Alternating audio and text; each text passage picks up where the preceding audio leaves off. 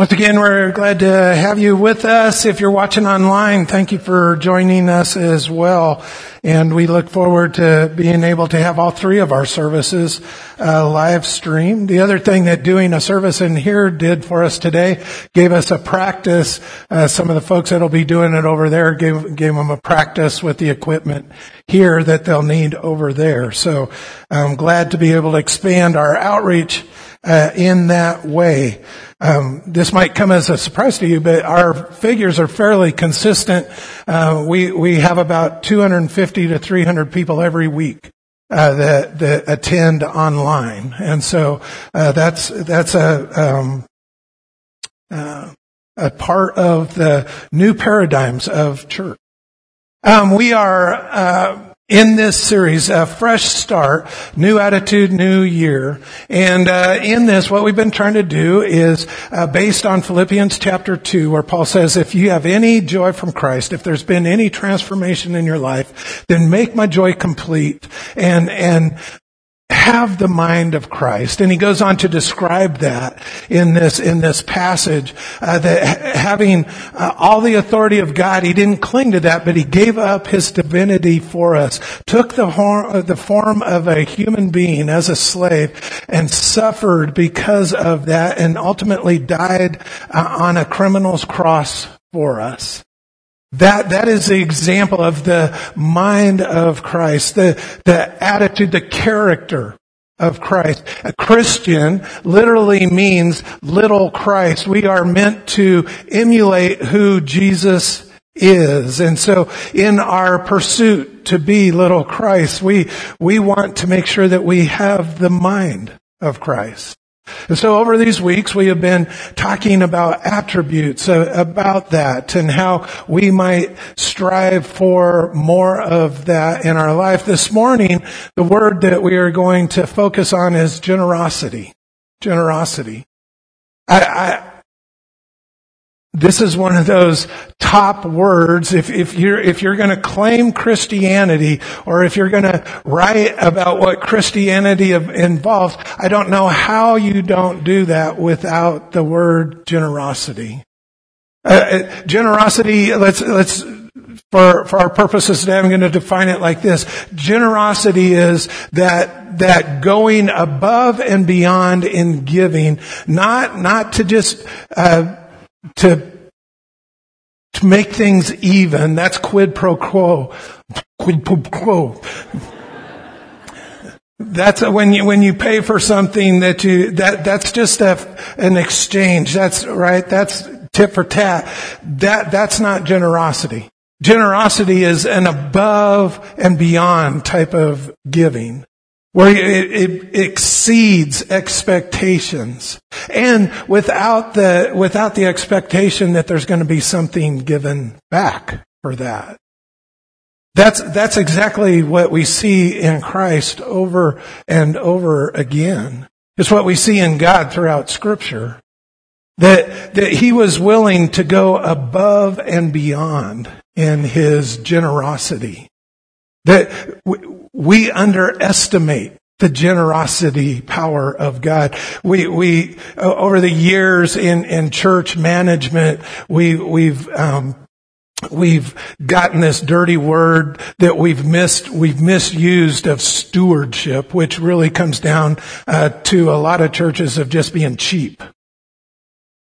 Well, we got to be good stewards of our money. Well, we're going to talk about this more, but I think as the Church of Jesus Christ, the best stewardship of our money is to pour out every resource we have for the lost. That's what generosity looks like. That's where we're headed today. So if that made you uncomfortable, just wait.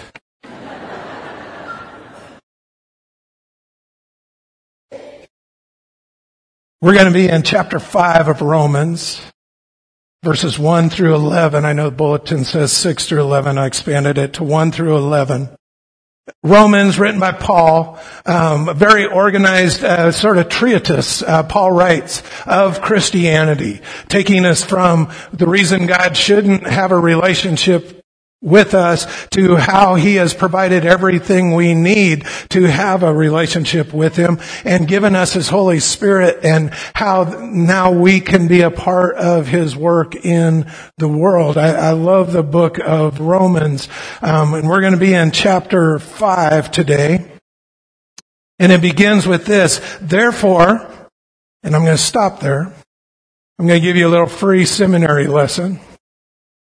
One of the things I learned, whenever you're reading in the Bible and it says therefore, stop and figure out what it's there for.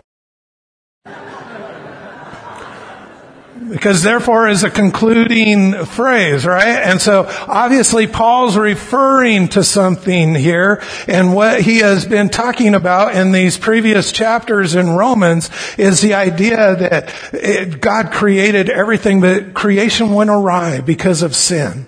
And that we do deplorable things to one another, and that God has every reason to be at enmity with us. But out of His love, He's tried to establish relationship. And he begins that argument that relationship doesn't start with being a good person. So many of us grew up, and our whole idea of church and a good Christian was they did all the good things, which means that everyone who claims that is a hypocrite, because we're all sinners, right? What God is looking for is not behavior modification. Now, I'm not saying He wants us to act like jerks and do bad things, but we try to get the cart before the horse. We have this idea that we get ourselves right so that God can love us.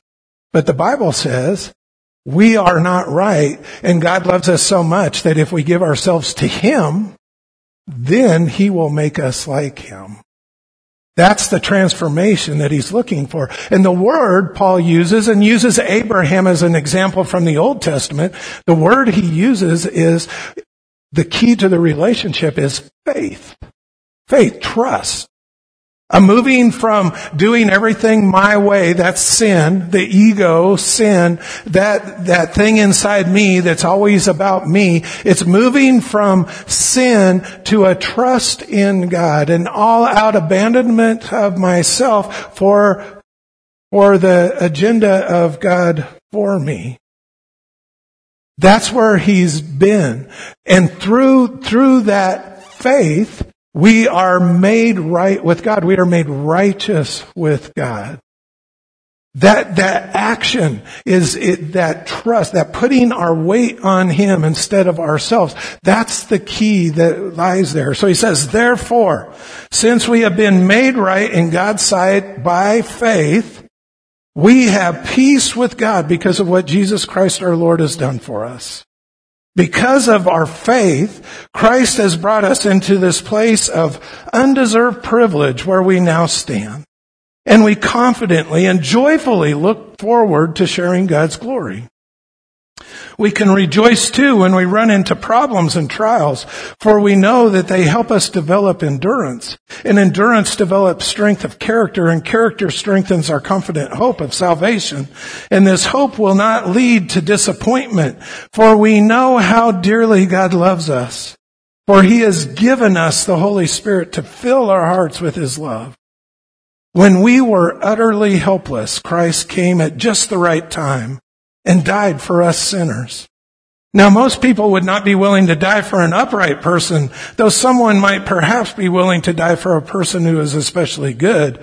But God showed His great love for us by sending Christ to die for us while we were still sinners. And since we have been made right in God's sight by the blood of Christ, He will certainly save us from God's condemnation. For since our friendship with God was restored by the death of His Son while we were still His enemies, we will certainly be saved through the life of His Son. So now we can rejoice in our wonderful new relationship with God, because our Lord Jesus Christ has made us friends of God. The Word of God for the people of God.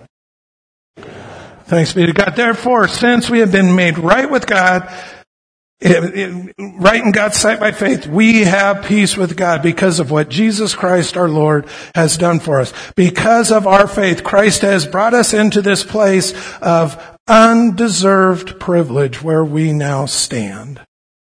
I want to talk about that for just a minute.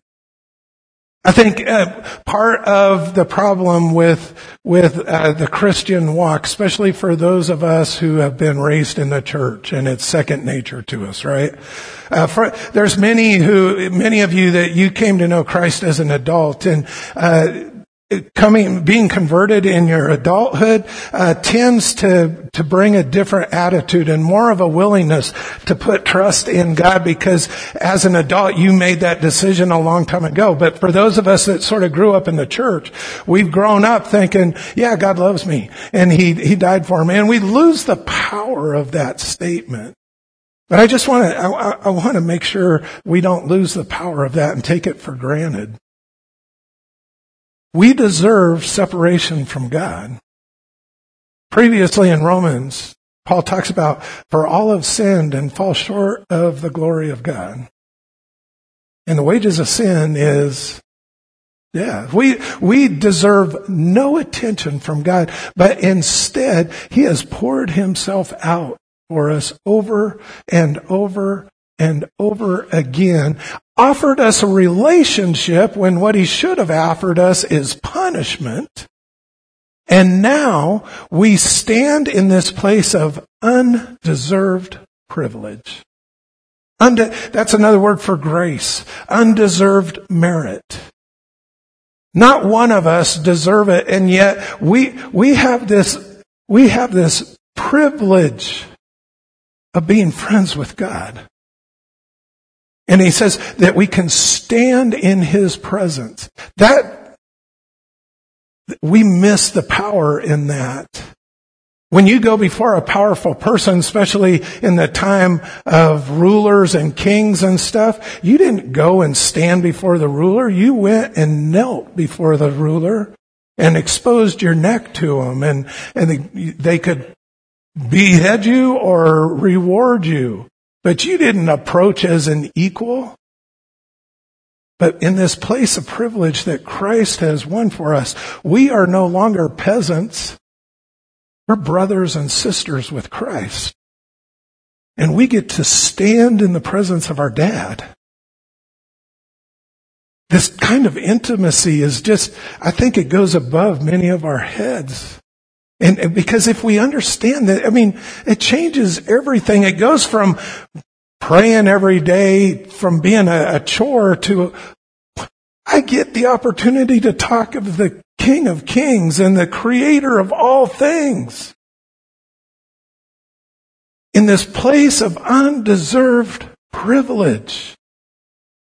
Wow, it is the greatest story ever told. He says, in this place of undeserved privilege where we now stand, and we confidently and joyfully look forward to sharing God's glory. That's going to be our key phrase today. Where we confidently and joyfully look forward to sharing, another word for generosity, God's glory. His glory is manifest in His love, in His perfection, in His holiness, in His power. That glory that has transformed us and given us a new relationship with God. We now have the privilege of now sharing that with others. In each of these characteristics, I keep reminding you, your Christian relationship is not just for your benefit.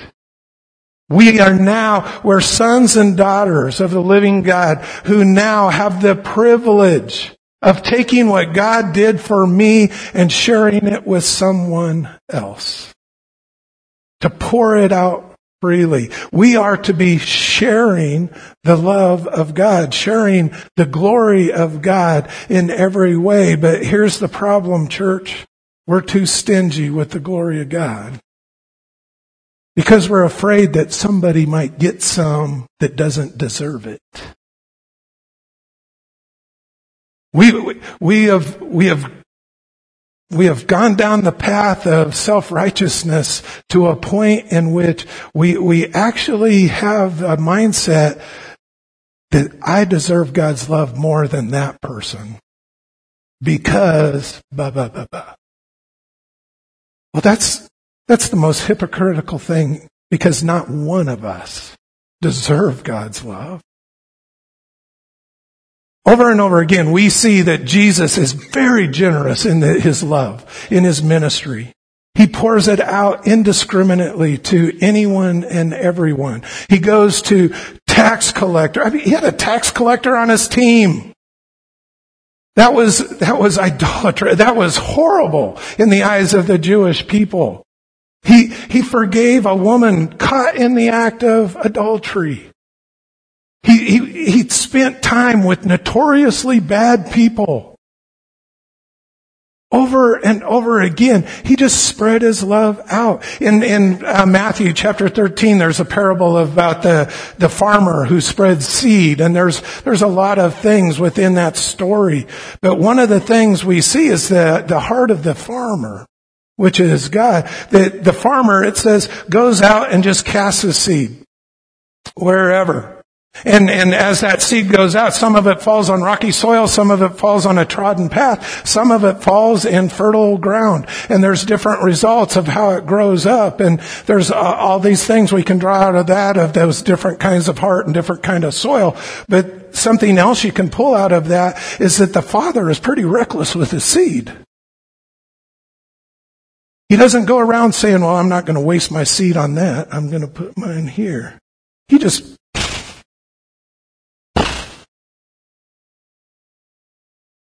Anyone, everyone. Part of the problem with our church behavior is that we're not willing to just cast it out. Not worried about who might show up. Right? Because if you didn't make an invitation to everyone, one of those everyones might show up as someone we don't like. But we need to adopt that generosity of spirit. I think ministry done correctly is done in a way where it's just thrown out there for anyone and everyone to have. I mean, go back in this passage. While we were yet sinners, Christ died for us. While we were yet sinners, I want you to hear this. Before you did anything for God, God did everything for you. Right?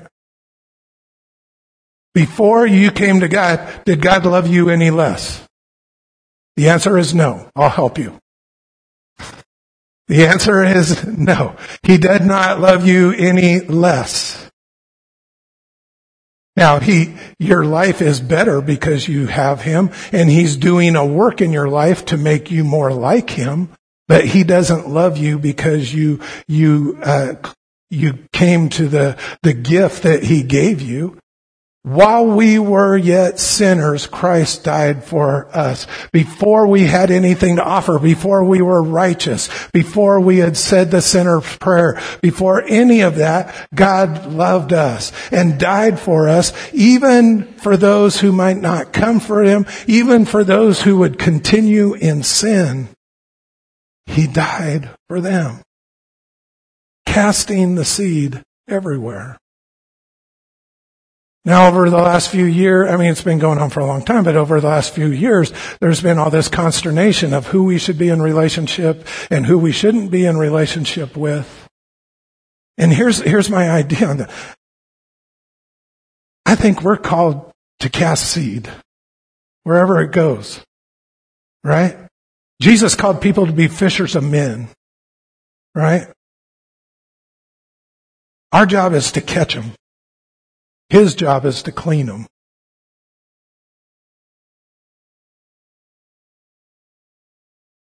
We're so worried that somebody with a wrong heart might wind up in this place, and hallelujah. If there's somebody with a wrong heart sitting here this morning, welcome. We do this for you. Because guess what? My heart was broken and dirty before I was rescued by the blood of Christ as well. And so was yours. And thankfully, he was so generous in how he sows his seed. I had the privilege of becoming a son of Christ, a son of God, brother with Christ. We need to quit worrying about all of that. Let the Holy Spirit do the work. You're not going to change yourself. You're not going to save someone else. That only comes by the conviction of the Holy Spirit. Let God do His work. Many of you are joining in doing this dynamite prayer book that we're reading, and every day, it should be on day 22 today.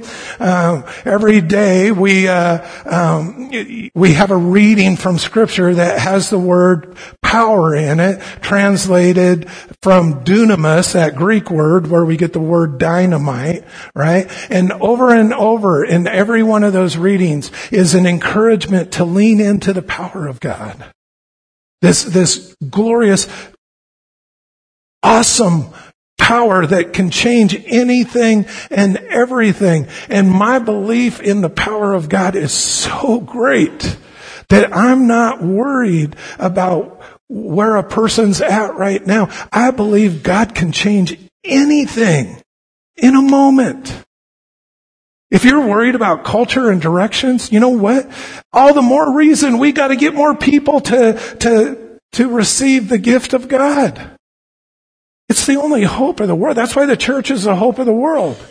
That's why we're the bride of Christ. It's not going to come through social reform. It's not going to come through political reform. It's going to come by the redemption of broken humanity through the blood and sacrifice of Jesus Christ. That is the difference. Throw your seed wherever you go. Be generous in sharing the glory of God. And there's going to be challenges. There's going to be times where it gets tough. We rejoice when we run into problems and trials, for we know that they help us to develop endurance. And endurance develops strength of character. And character strengthens our confident hope of salvation.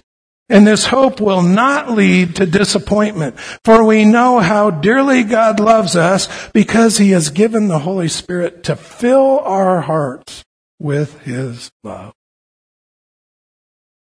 When we were utterly helpless, God gave Himself for us. And now, as brothers of Christ and sisters of Christ, we are called to go generously sow the love of God, the glory of God in the world around us. That's our mission. That's our job. To do it with abandon. Whenever we talk about generosity, of course, money comes up.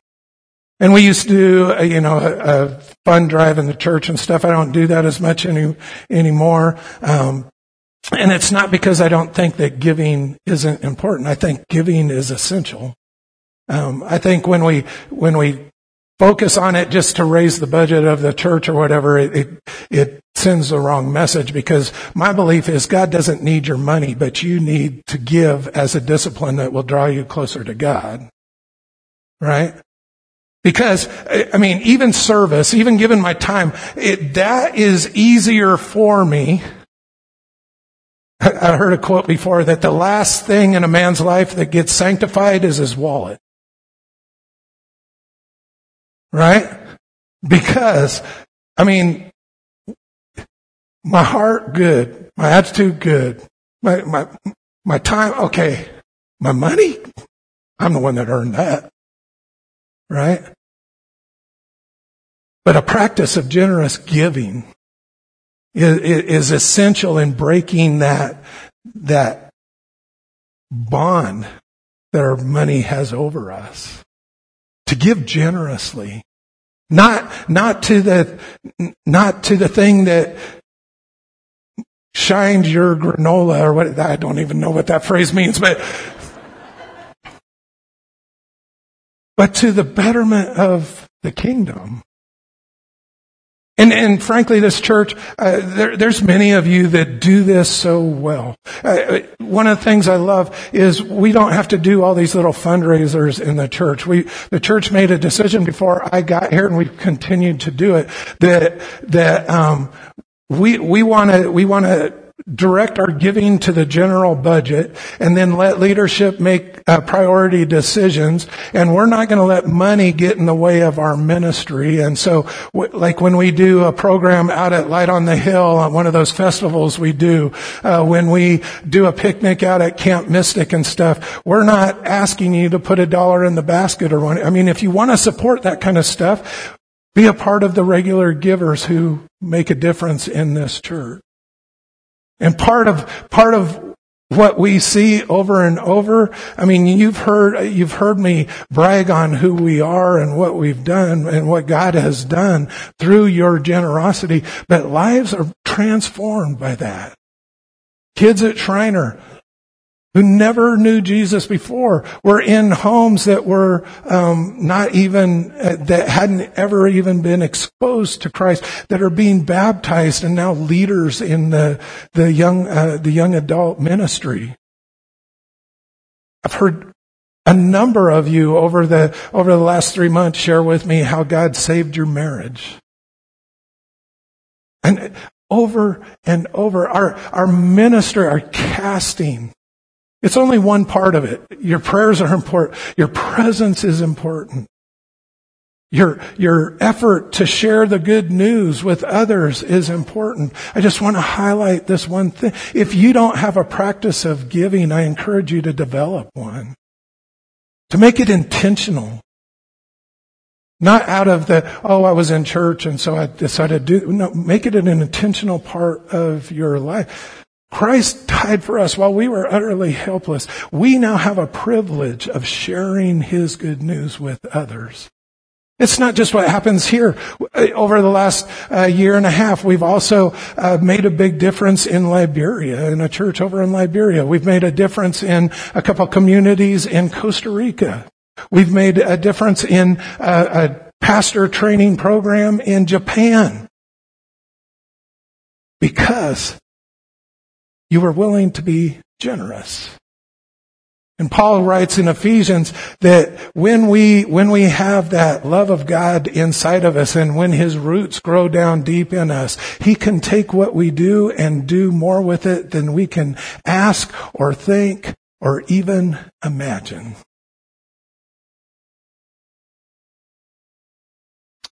For since our friendship with God was restored by the death of His Son while we were still His enemies, we will certainly be saved through the life of His Son. So now we can rejoice in our wonderful new relationship with God because our Lord Jesus Christ has made us friends of God.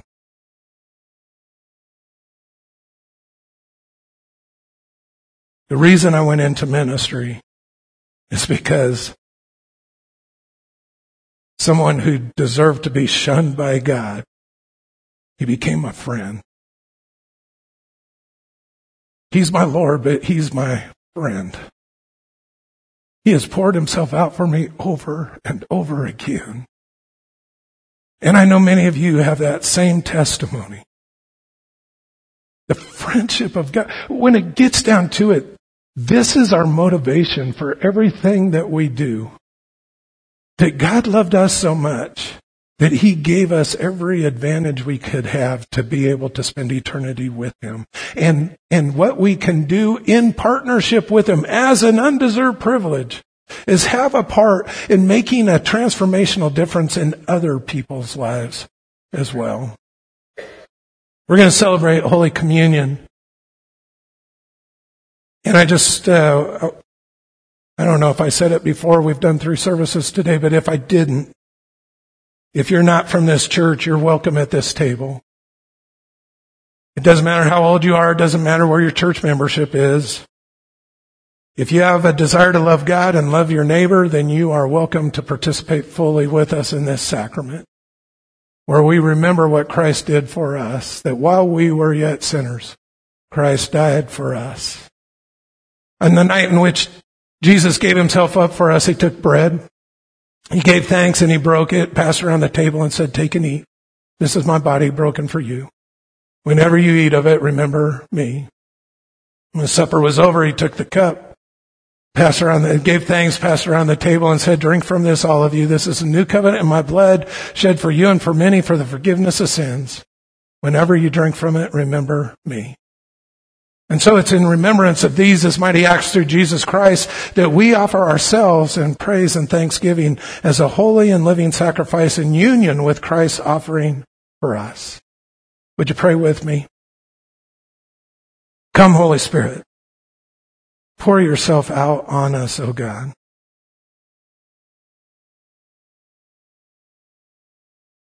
Make this bread be for us your body, this juice be for us your blood, so that we might be your body and blood to the world around us. Make us one with Christ, one with each other, and one in ministry to all the world. God, break that selfish spirit within us. Give us a heart of generosity.